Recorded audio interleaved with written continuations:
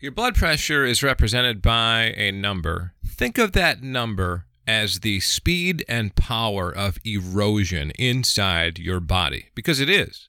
A case can be made that equates to time, elapsed time, how much you'll get. So if you think, oh, my blood pressure is not that bad, this might be something you want to look at a little bit more deeply. What could you do to go from 125 over 85 to 117 over 77, for example? Because that could make a difference. For one, technically, it's the difference between pre-hypertensive and not.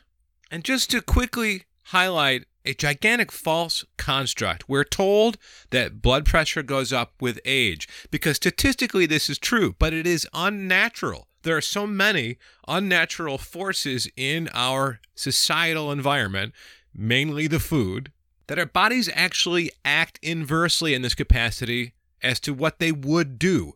And there are tens of thousands of medical records from other places in the world that prove this. For example, in East Africa, an 18-year-old typically has blood pressure of about 120 over 80. And because they eat the local produce, because they live in the sunshine and are active in their lives, going into their 70s and 80s, their blood pressure is going down every decade of their lives and ends up around 95 over 65.